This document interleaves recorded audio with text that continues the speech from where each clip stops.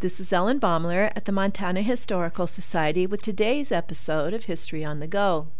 On a hot Saturday afternoon in July of 1893, two young boys were fishing in the Boulder River, just below the bridge on the road to Boulder Hot Springs.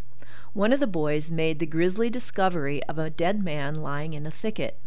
A pistol lay at the man's side, and his skin had turned black from exposure. It was obvious from the hole above his heart that the man had committed suicide. The coroner determined no inquest was necessary. There was no identification in the man's pockets, but the coroner noted that he had a deformed left forefinger. The body was quickly buried below the bridge where it was found. Word spread. The man's description seemed to match that of former state senator Loren Olds, who, because of unfortunate business dealings, had decided to disappear for a while. Olds, among other things, was the well-known architect of both the Madison County Courthouse and the former Beaverhead County Courthouse in Bannock, now known as the Mead Hotel.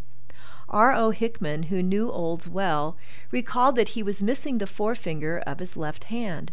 So the body was disinterred for Hickman to view. He declared that it was not Olds, so the body was again buried. That evening a woman arrived from Butte claiming that it might be her missing husband.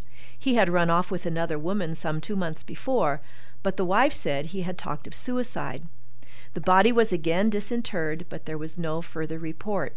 We can assume that the man was buried a third time and perhaps still lies beneath the bridge on the road to Boulder Hot Springs. This is Ellen Baumler at the Montana Historical Society. Visit us, become a member, and show your love for Montana's heritage.